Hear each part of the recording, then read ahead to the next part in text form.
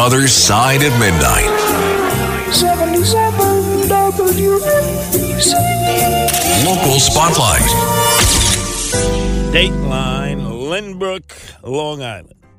What happened? A guy named Mejia had finally had enough. A month ago, thugs came and stole his catalytic converter under his 2023 Toyota. And he just wasn't going to tolerate it any longer. So, in the wee hours of the morning, a different group of thugs show up from the Bronx, 3 guys. And they actually start to steal his rims and his tires. He senses what's going on. He grabs a kitchen knife, very similar to Jose Alba, remember? The bodega guy behind the counter in Harlem, when he ended up killing this black guy who came across the counter and threatened him. In this case, he ends up stabbing one of the 3 guys from the Bronx as they are departing, trying to make their escape. Stabs him multiple times. They take him to a hospital in the Bronx, these 3 thugs, and then all of a sudden, instead of 3 thugs, because he dies in the ER. Now, you would have thought this took place May 16th. Didn't make headlines. Nobody knew anything about it.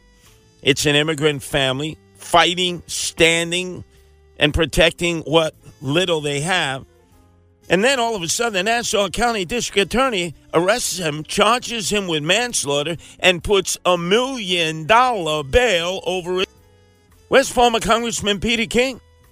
Where's Bruce Blakeman, Nassau County executive, who came out in favor of the Marine, who killed Neely on the F train in defense of himself and the other passengers? Hey, look, we've got to support people who take a stand and fight for what they know is right. Curtis Lee was on their side. Where's Bruce Blakeman? Where's the DEA in Nassau County? Where's Peter King? The Other Side of Midnight. 77 WABC. Local Spotlight. Another crime in the naked city, down in the armpit of the cesspool of crime, as I call it, of late, the subway. An attacker pummeled a 52-year-old woman on a Queens train after ordering her, "Hey, look somewhere else. Don't be looking at me." She was riding a southbound E train approaching Queens Plaza around 10:45 in the morning Wednesday. It's the middle of the day. The guy approaches her and makes that demand. "Don't be looking at me." He then proceeds to punch her multiple times in the head. Nobody gets up. Nobody takes care of her or protects her.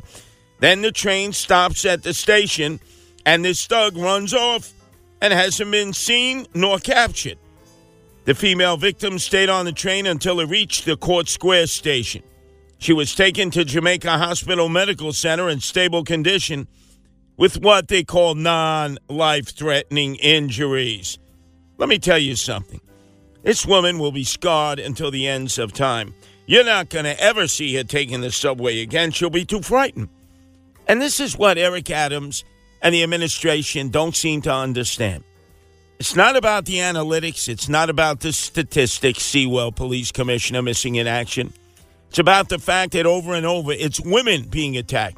Women who are not showing up to work their office jobs. Women who are not part of nightlife. Women who are not going to bars.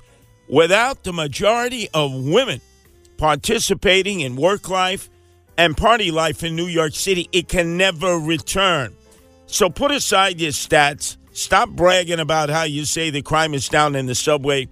The reality is women are terrified because day in and day out they are being targeted, if nothing more than by guys who are coming up to them and trying to prove they don't have erectile dysfunction. Chop it off. If you don't keep your rocket in your pocket, if you misuse it, you should lose it. That's the Curtis Lewa cure. The Other Side of Midnight. 77 WABC. Local Spotlight.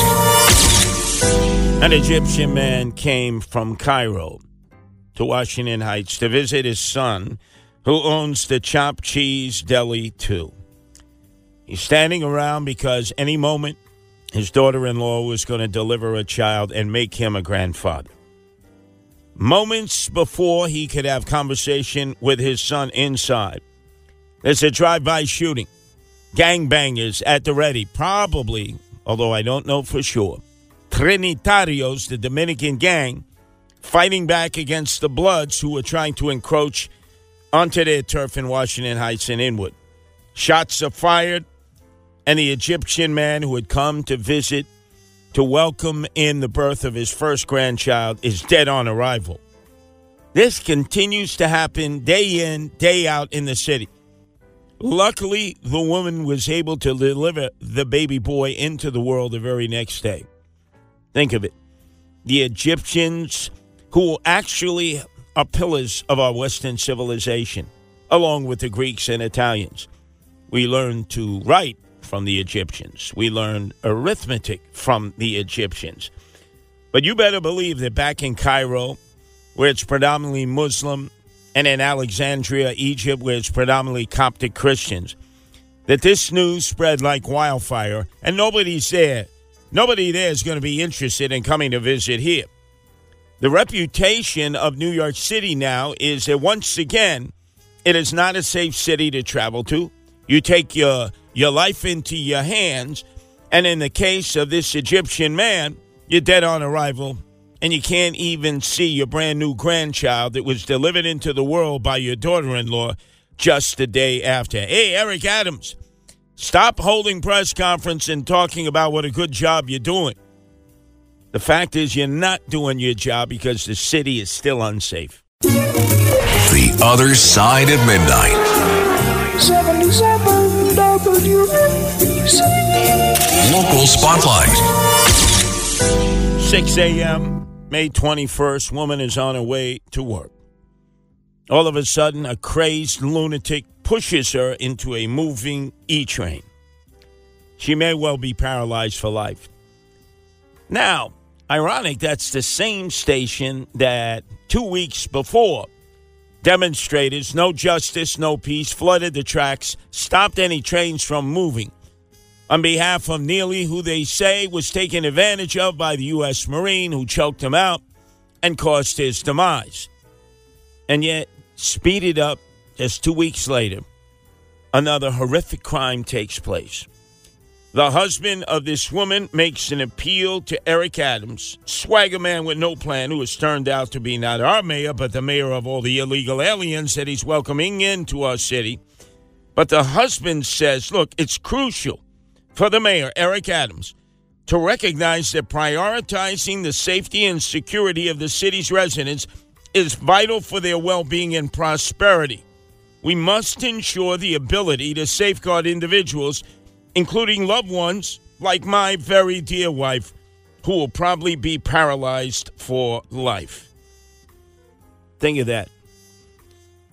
An angry and sad husband appealing to the mayor, who apparently was too busy to come meet with the victim, who will be paralyzed for life.